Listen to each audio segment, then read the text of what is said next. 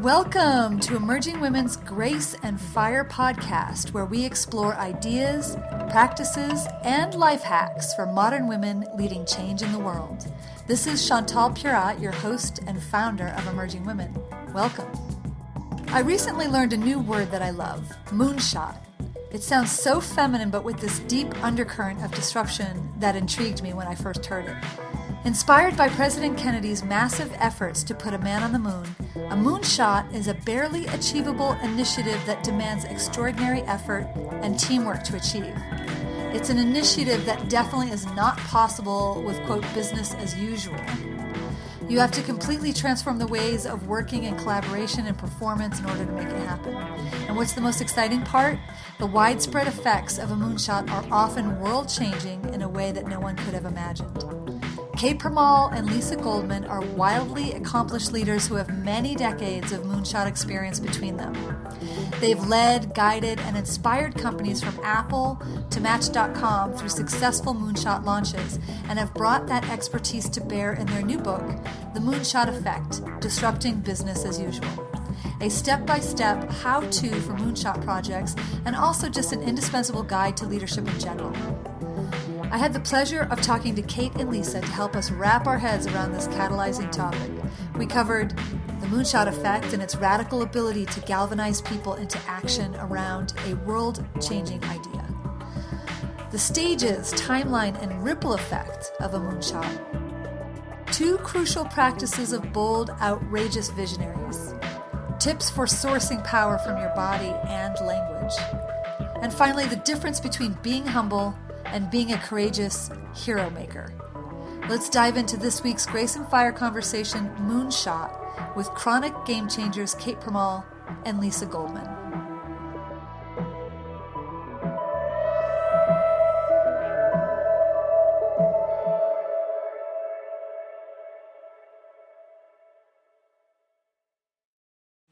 Hello and welcome, Lisa and Kate. How are you? We're great, thank you. Good. We're doing very well. Thanks, Chantal. Great. I'm super excited to get into this work. I love the title and the concept that you have, the moonshot effect. And I'm thinking maybe we should just start with you explaining what you mean by a moonshot effect. Sure. This is Kate, and Lisa and I have worked together for years, and one morning we were driving to meet each other for breakfast to discuss an upcoming board meeting. And on the way there, we were listening to National Public Radio, and there was an entire show dedicated to President Kennedy and the Apollo 11 moonshot. And I knew that story. We think we all know that story, but in listening to it, I really got completely consumed by the magnitude of that entire effort and really the impact it had on our country and on the way we do business. And it just so happened when I got out of the car, Lisa had been listening to the same story. So when we got into the restaurant to talk about our board meeting, we decided to forget about that, put that on the back burner, and we started talking about the implications of what we heard about the Apollo 11 moonshot. And that was the space program that put the first person on the moon, obviously. And anyway, so what we discovered was that there were these parallels in that massive initiative that involved 400,000 people and 5 very large companies delivering huge space systems, and launched the invention of numerous things, including soles for running shoes and pacemakers and Tang, which we laugh about. But anyway, that was just this enormous project, and in order to accomplish it, there were a number of things that had to happen, such as modern-day project management techniques that we use today in business, high levels of leadership and communication. So we just really took a look at that and drew parallels in our own work with executives and companies. And in fact, we counted the number of moonshots we've been involved in, and we've had the privilege to be involved in 18. I mean, most people, if they're lucky, are involved in 1 or 2. And so that was how we started to focus in on this idea of a moonshot as a barely achievable initiative that requires the the extraordinary effort and teamwork from people to accomplish it, and that it can't possibly be done with business as usual. You actually have to completely transform ways of working and collaborating and performance in order to make it happen. The reason we have loved being involved in Moonshots is it makes heroes out of people, and we're really interested in that. We're interested in the kind of DNA, like the source code of projects that has people gravitate towards being involved and produces, people who make heroic efforts and inspire heroism in other people. Very nice. I have a question about your histories. You said you had 18 moonshots collectively. Give us an idea, either one or two examples of that.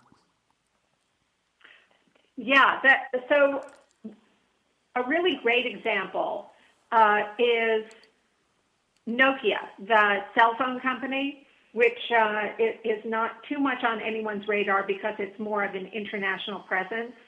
But a number of years ago, they were the number one cell phone provider in the world. And someone that Kate had worked with at Handspring named Lee Epting went to go work there. And she was brought in. Nokia is headquartered in Finland. They're a Finnish company, and their U.S. headquarters was in New York. So neither of those are hotbeds of what we might call technology or Silicon Valley isms back then, and they wanted to inject Silicon Valley into their more sort of staid, predictable technology and company. So they brought in Lee as this sort of, she's going to be the source of change, source of all greatness. And she had been there about 30 days and made a presentation to her boss, who came in from Finland and was showing the product roadmap and all the great things they were going to do. And at the end of the meeting, he said to her, "But what's the big idea?"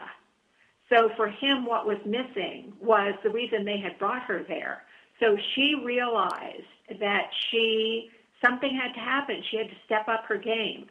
So Lee and being the brilliant master of change that she is, she really kind of ripped the Band-Aid off of her own thinking and instantly called 5 of the best people that she knew who were kind of outrageous thinkers. Some were the get things done people. Some were the ones who knew everything about the technology. And she picked 5 outstanding people, called them on the phone, and said, "Come to my office immediately." She was senior enough that they were frightened and scared and had no idea what was going to happen.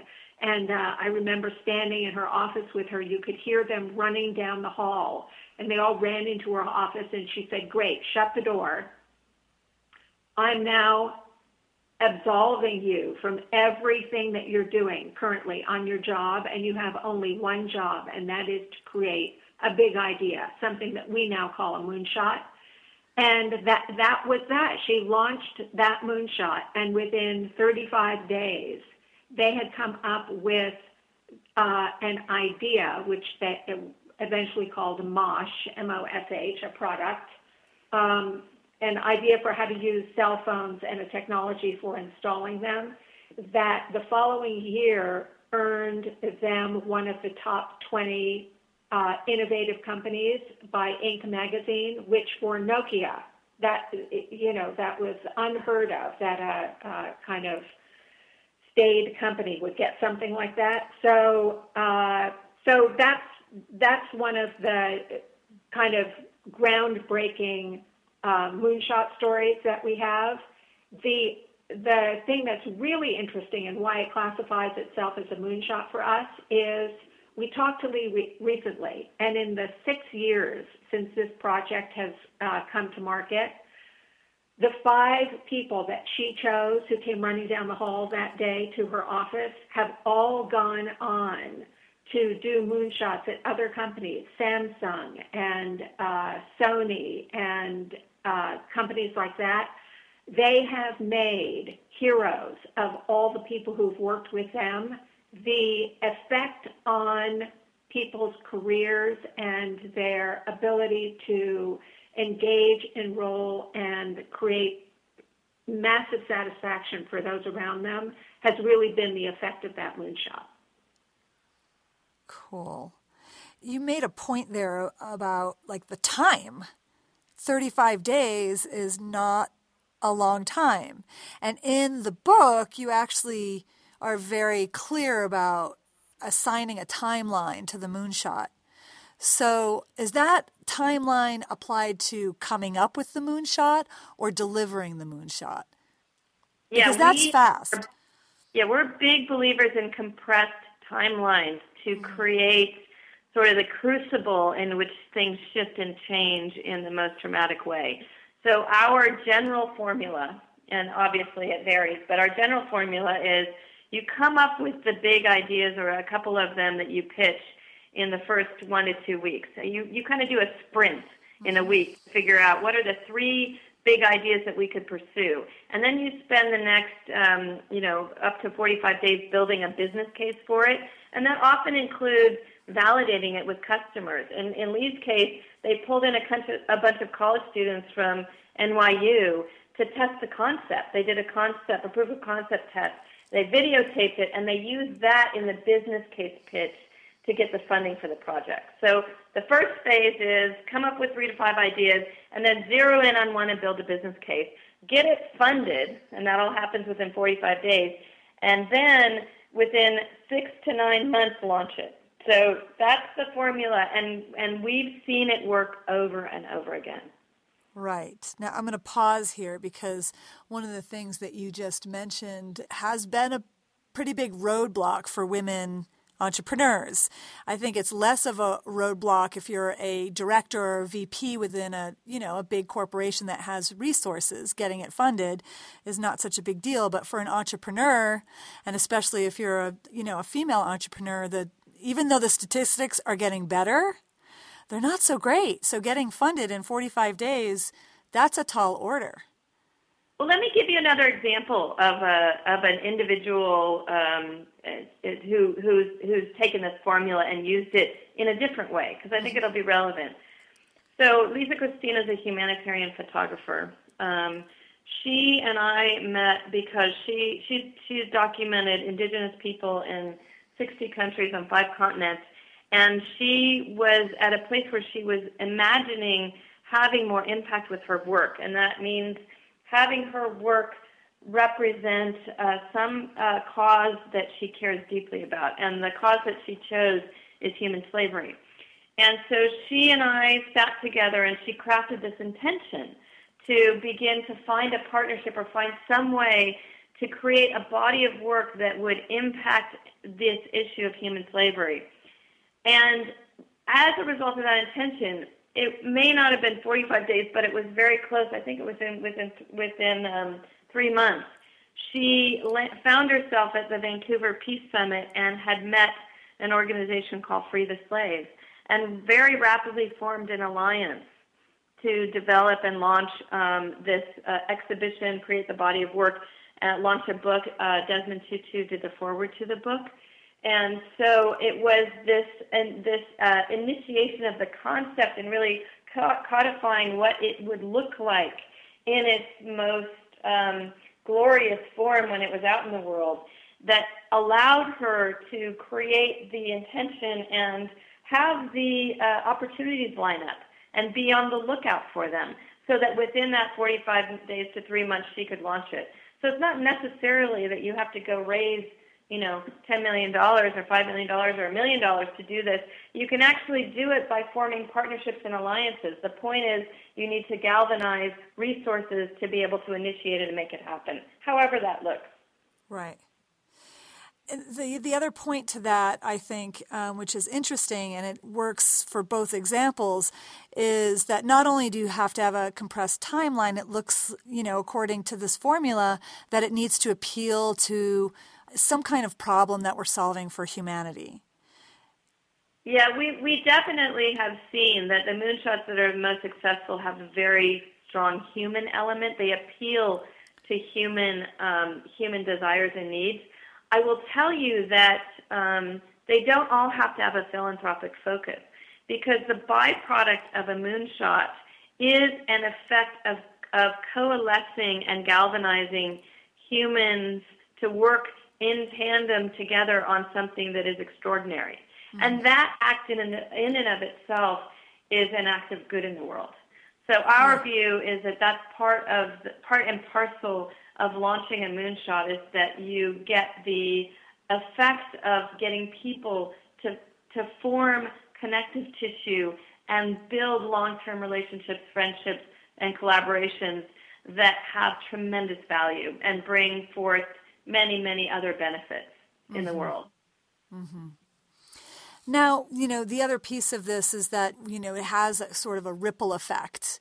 Again, you kind of alluded to that just now in terms of having everybody collectively working at a fast pace, something that is creating a lot of energy and juice on the team and is directed and essentially comes from the team in terms of the idea. And yet you have a whole chapter here on expecting the unexpected. So on one hand, we're going towards a defined goal. We're staying focused. On the other hand, this is opening up to a lot of effects of those efforts that we can't foresee. Tell us more about what you mean here, and is this a good thing or something we should guard against? That's really a great question. When you started asking the question, the instance that came to mind for me, and the reason it's top of mind for me is will become clear when I tell you the story. It has to do with triathlons and Ironman.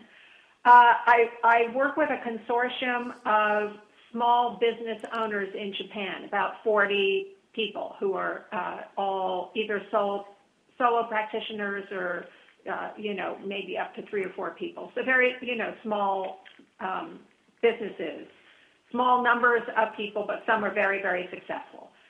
And about a year and a half ago, almost 2 years ago, the guy who was the head of this consortium said that he wanted to come up with something that was going to knit them together more strongly, because they didn't work for each other, they were colleagues, but unless there was something unless there was more there wasn't much reason for them to interact. And he thought that there would be something available with their strong interaction that would improve their, both their quality of life and their businesses if they were interacting. So he came up with this idea, and that is that everybody, all of them, to a person, he challenged them to participate in a triathlon. Now, some of these guys couldn't even swim. Uh-huh. So this was not like he had athletes on his hands and he was just going to point them in a different direction. These were business people. And so they, because they're Japanese, they all said yes, and then embarked on the journey to train themselves. And that's when it became apparent that this was not going to happen, not in the stake in the ground time frame that he had decided, which is the Honolulu Triathlon, which actually the third one that we've participated in was this past Sunday. So here's what happened.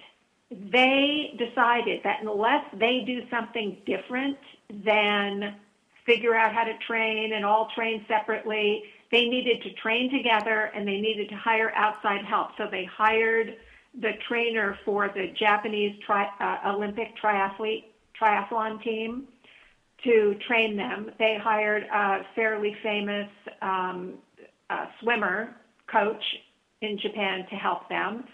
And they made commitments for what to do with their time in training and training together. This started to impinge on their ability to meet with clients. And in fact, sometimes they had to change meeting with clients. So what ensued was they started to tell their clients that they were participating in this. Fast forward to the first triathlon three years ago, not only did all 40 members of this consortium participate, about 10 of their clients did as well. So it so inspired the people who were connected with this and who heard about it that they wanted to participate also. And it really had legs. Here's the answer to your question. All of them showed dramatic increases in revenue, even though they worked less and had to train more.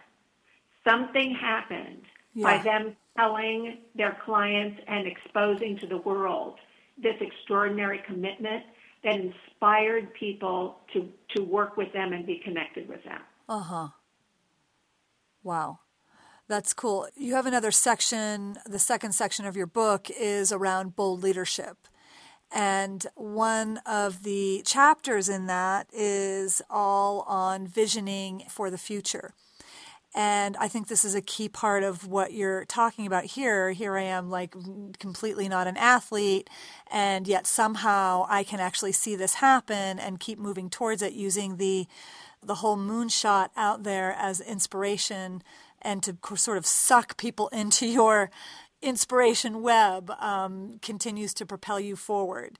But how do you actually stay in that vision when you're in the middle of, day-to-day getting, all the execution? And I know, Kate, you have worked a lot in this realm. So maybe you could help us understand, A, the power of having vision as a lead part of your leadership strategy, and 2, what are some of the techniques to stay on board with that vision throughout the detail and the execution part? That's such a great question, Chantel. And by the way, this is one of the things we hear very, very often from the leaders we work with, because their concern is, I don't want to launch a moonshot and have it fizzle. And so that's a critical piece to making it successful. So as you know, I've studied visionaries for a couple years to figure out what makes them tick as compared to the rest of us. And one of the most important things I learned is that visionaries have an innate capacity to actually step into the future and kind of test drive themselves in the future as if it's happening in the present. So they envision the future in a really visceral way. They imagine themselves in future scenarios and future settings. They imagine their products as if they're working, even when they're little pieces of carved wood. So what they do is they put themselves in the future, and they have their entire body and physiology experience it as if it's happening in reality. And what happens to visionaries when they do that is that they suddenly see what's possible from that place, and they see how things are operating from that place, so that going back to the present becomes intolerable because they're so drawn by the possibility and potential and the reality of the future, and they're frustrated by the limitations and the flatness of the present. So rather than having to motivate themselves by, pushing themselves or exerting discipline to move forward, they are motivated by being pulled toward a future reality that's so tantalizing and so compelling that they can barely stand the present. Mm-hmm. So that's a technique that I strongly recommend anybody learn to use. Really, this technique of stepping into and having an experience of the future and making it as visceral as you can. What are you smelling? What are you hearing? Who's coming to dinner? What events are you participating in? What awards have you won? What's that news article about your business or your moonshot that's on the front cover of a major magazine? So those are the types of things that help create reality around the future that can be a magnet for you to move from the present into the future. And then the rest falls into place because that becomes your top priority, and you figure out how to navigate and how to manage the day-to-day as a way to support it within the context of your commitment your vision? Yeah, we often couple this with something that's rather practical and that we have an outline in our book regarding, and that is making it public and having a board. So it's not very powerful to think of things in your head. They live mostly in the sort of magic kingdom of wishes. And the thing that really helps you is to share it with other people who can help hold you accountable.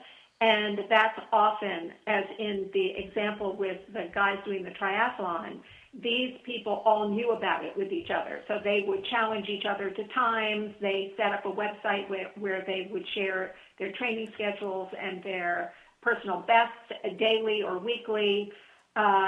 We advocate also that if you're a sole practitioner, leader of a team or a group or a CEO, that you form some kind of board.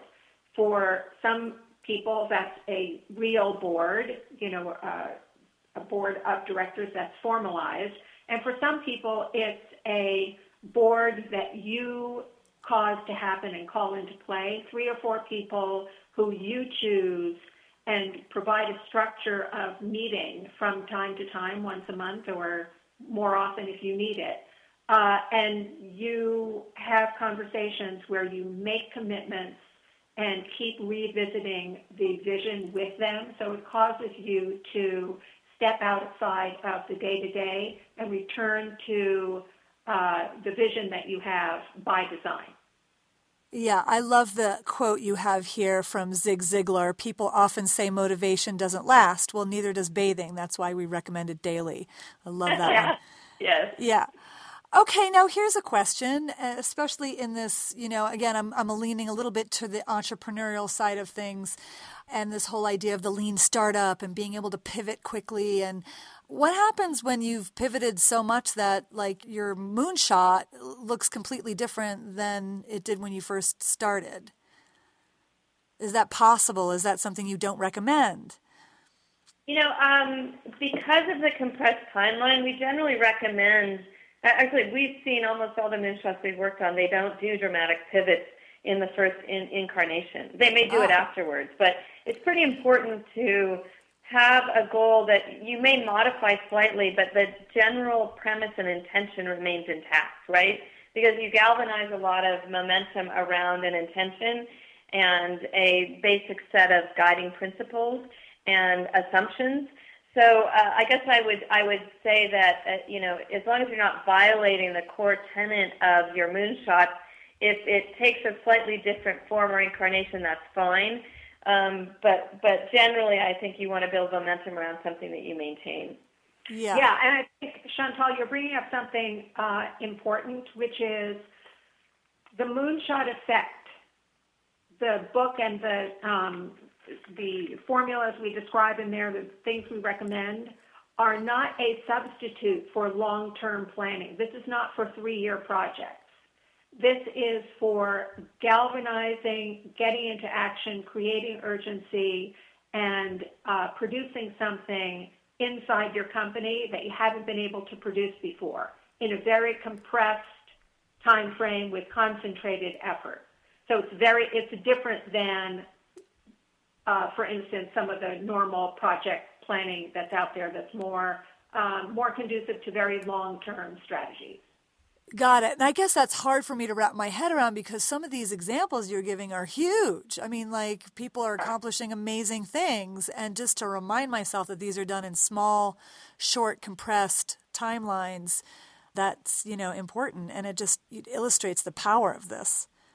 And it may be, Chantal, that what you deliver in 9 months is a first phase or a first component of the overall thing. And then you launch another moonshot to do the next phase. So that's a possibility, too, and we've seen that happen with many of the people we work with. So something gets launched, and it gets modified or pivoted, and it may or may not warrant a full concentrated moonshot effort. You may be able to just put it into the normal process then. Yeah, but the idea is to see this sucker through, even if in the face of the challenges, even in the face of the naysayers or the doubters or your own self-doubt, see it through, keep the pressure on, keep the vision going, and then reevaluate after.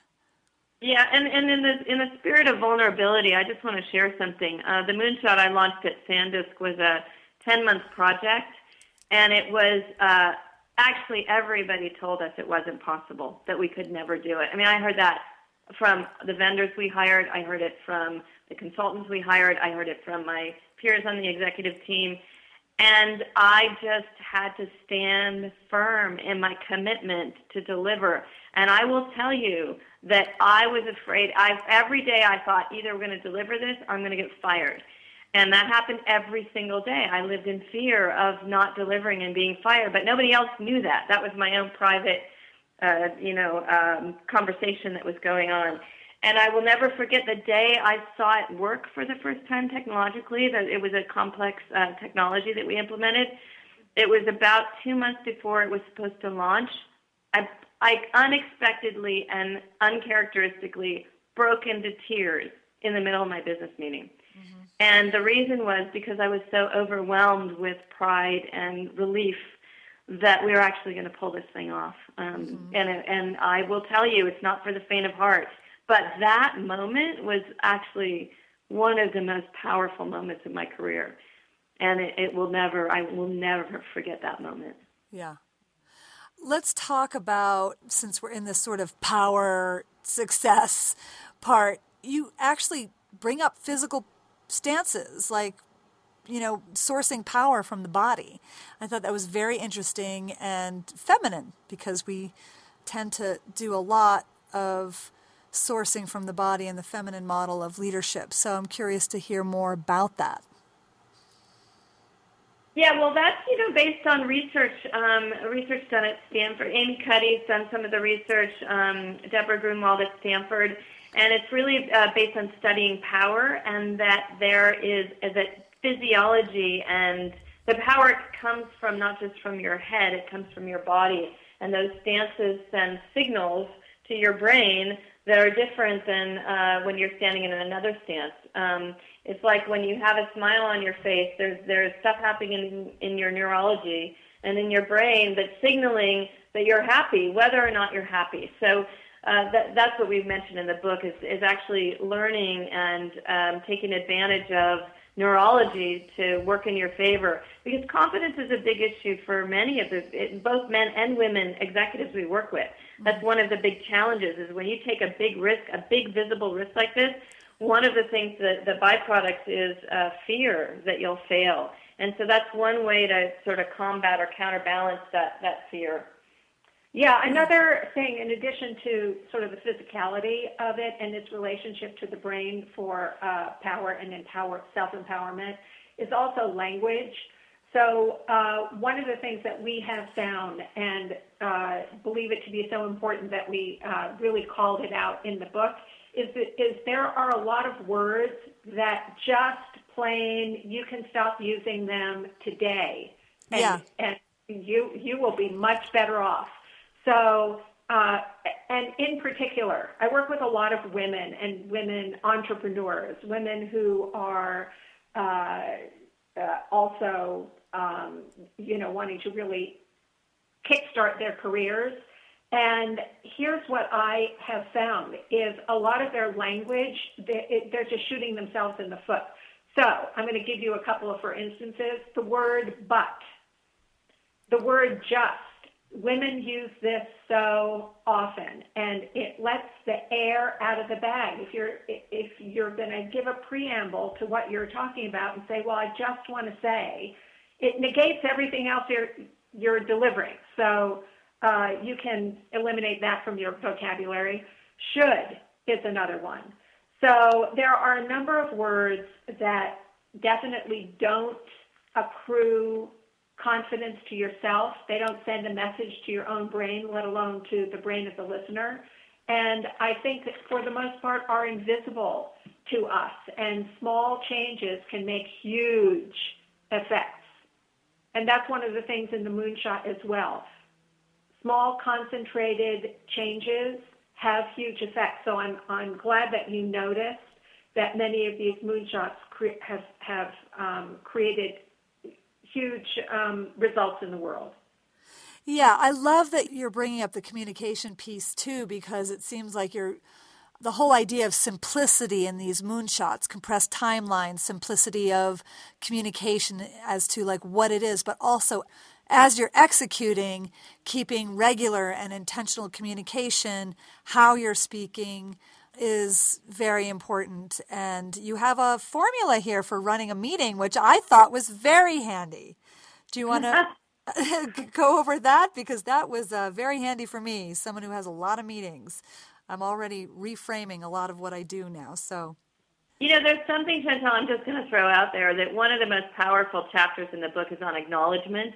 Speaking of communication, and I just want to give an example here of the different levels of acknowledgement because it really matters and it really impacts people and it really elevates their performance when they're acknowledged. So I can give you the nice tie level of acknowledgement, which is, I love the questions you're asking, Chantal, right? That's sort of the basic level. And then I could do the next level, which is actually what kind of impact that had on me. Chantal, I love the questions you're asking because they're inspiring me to think about how I interact with people in general when I'm meeting new people and what kind of questions I ask. And so thank you for that. And then the third level is actually talking about what it does outside of there, that I love the questions you're asking and how you're positioning things because not only am I going to integrate that into how I do things, but I can see how this can transform the way that we communicate in our marketing materials as we're going out into the world to make sure that we're integrating a lot of this questioning and exploration, curiosity spirit that you're developing. And that's going to make a huge impact on our business. So it's those things, being aware of acknowledging and intentionally acknowledging people, not just at the nice tie level, but the wow, you're rocking the world level, that makes a huge difference and it's critically important. Yeah, I love that you're bringing up the communication piece. Again, you also have something in here about resonance and mirroring your body and adjusting to people that you're talking to. And once again, when we're doing a moonshot, there's going to be objections, which are good. We want we want to hear people's feedback, but then sometimes we need to manage those, right? So you have an idea here where you're wanting to create resonance, and I would love to hear what you mean by that. Yeah, go ahead, Lisa. Well, I'll say at the risk of revealing something that I hope doesn't get too far out in the world. Good luck with that. Yeah. There are so many things in the book that although we didn't write this book for women, there are so many things in the book that are actually much better done by women than by men. They're natural at this.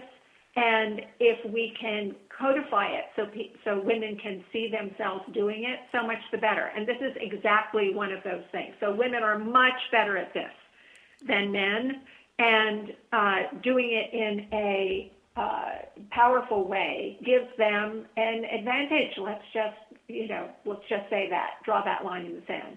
So I think what there is to do in communicating with people is stop your propensity and your knee-jerk reaction to respond and answer. Because the first thing to do is to understand what people are saying. People want to be understood. They want to be heard. And so the first rule, the first order of business is make sure you understood what they said. Say back to them, here's what I heard. Can you validate, is that correct? So a couple of things happen. One is the person actually gets the experience of being heard. Secondly, when you ask them, can you validate, is that correct? They say the word yes, and something happens, as I mentioned before, when we say certain words. Something happens to the brain when you say yes. So when you cause the other person to say yes for any reason whatsoever, you've just taken the first step towards selling them an idea. And that's very, very critical. It's something that I think women have in their repertoire if they know how to use that tool in their toolbox when and where. So that's an example of the way you can have people resonate with you and become collaborators and partners rather than people who sit on the other side of the table. Uh-huh. Yeah. And once again, there's the example you have emphasis on the body language as well, using the body to turn and mirror the stance that the other person that you're trying to create resonance with. I thought that was cool. Yeah, and Chantal, that actually all operates on a completely unconscious and very primitive level. Our brains are constantly scanning for, are we with like kind or not, like an antelope would on the savannah looking for prey, right? And your entire system relaxes when you get the feeling of being with like kind. And that's what using their words, repeating back words they're using, and kind of mirroring your body language and your tone of voice and your volume of voice and all of that. That's what it does. It's like this soothing message so their critter brain doesn't have to be on high alert. And that's that feeling of resonance. That's that feeling of, when you do this expertly, people are really good at this. They often have people say to them, I swear I know you from somewhere, or, I feel like I've known you forever. And it's really just that. It's this soothing of the part of your brain that's looking for danger. Yeah, both Kate and I have the experience often of in first conversations with people who run businesses that I'll speak for myself that I know nothing about. Very complex technologies. I couldn't even begin to understand what they do. At the end of speaking with them for half an hour or 45 minutes, they say to colleagues, I've never spoken with somebody who got our business so quickly. Uh-huh. And I didn't get anything. Uh-huh. Uh-huh. So that's the real power of allowing people to experience themselves being heard. If we're going to talk more about this kind of resonance and physicality, another thing that really is a great thing to do is if you happen to meet somebody in their office or in their place of work or go to their home, if you happen to be somebody who, anything as simple as a yoga teacher at someone's home or a massage therapist, is the first thing to do before you get down to the order of business is look at the environment and mention things. Walk up to them, face them full on like a family photo, and make a remark. And this gives people the experience that you care and that they have shown up on your radar. Yeah. Which is the gateway to understanding. Yeah. I love that. I notice when people do it to me, and maybe this is something that the feminine feels more comfortable in because it's so relational, but I feel compelled to do that. I always feel like that's first and the business is second in a way, our human connection. Yeah, I think it's great that you say that and notice that about yourself. I'll also say the secret of what Kate and I have to say is we didn't invent anything that we've written about. We just are great noticers and we're great codifiers. Uh-huh. And we're great translators so that other people can see and use. We didn't invent anything. So we're hoping that as people read the book, they notice times when they have done those things as well. Mm-hmm. The purpose of noticing times when you've done those things as well is that you can now do it purposefully rather than by happenstance. Mm-hmm. Mm-hmm.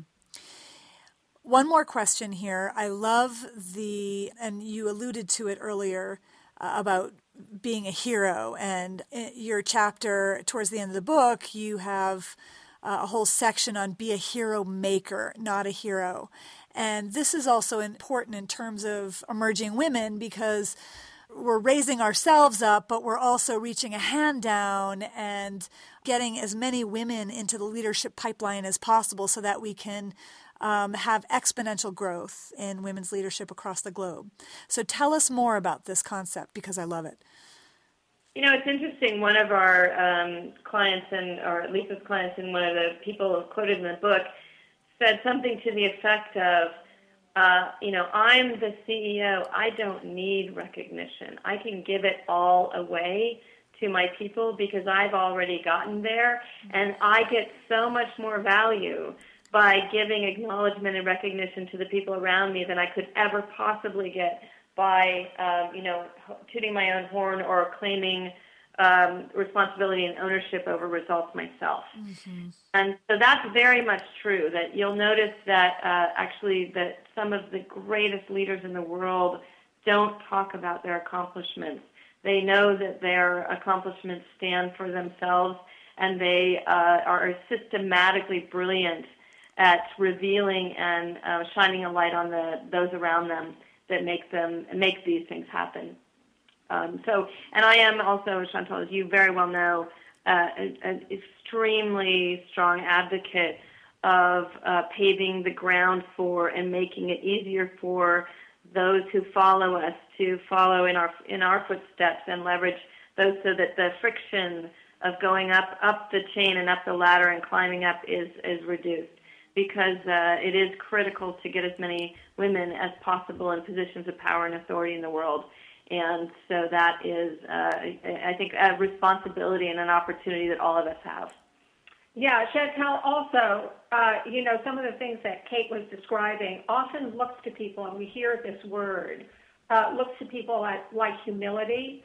And I think when people think of applying humility to themselves, it feels like they're suppressing something. In order to be humble, I have to stop, whatever that is, calling attention to myself, or, I have to suppress something in myself. So this concept of being a hero maker is powerful because it gives somebody something to do rather than to not do. And it requires is courage rather than humility. And so the kind of courage it requires is being willing to sit with someone, look at them, and say, I think you're a hero. Let's make that obvious to the outside world. You have to say it. You have to say it so people can see it. Mm-hmm. Beautiful. Well, thank you both so much. I'm so excited to get this work out into the world. I think it's really important work, and it's comprehensive. I mean, on one hand, it's a step-by-step how to launch a Moonshot, but on the other hand, it's a great leadership guide. So I appreciate the alchemy that you've created here. I think it's wonderful. Thank you so much, Chantal. It was a real pleasure. Thank you, Chantal. It was a thrill for us. Take good care. Bye-bye. Bye-bye. Bye.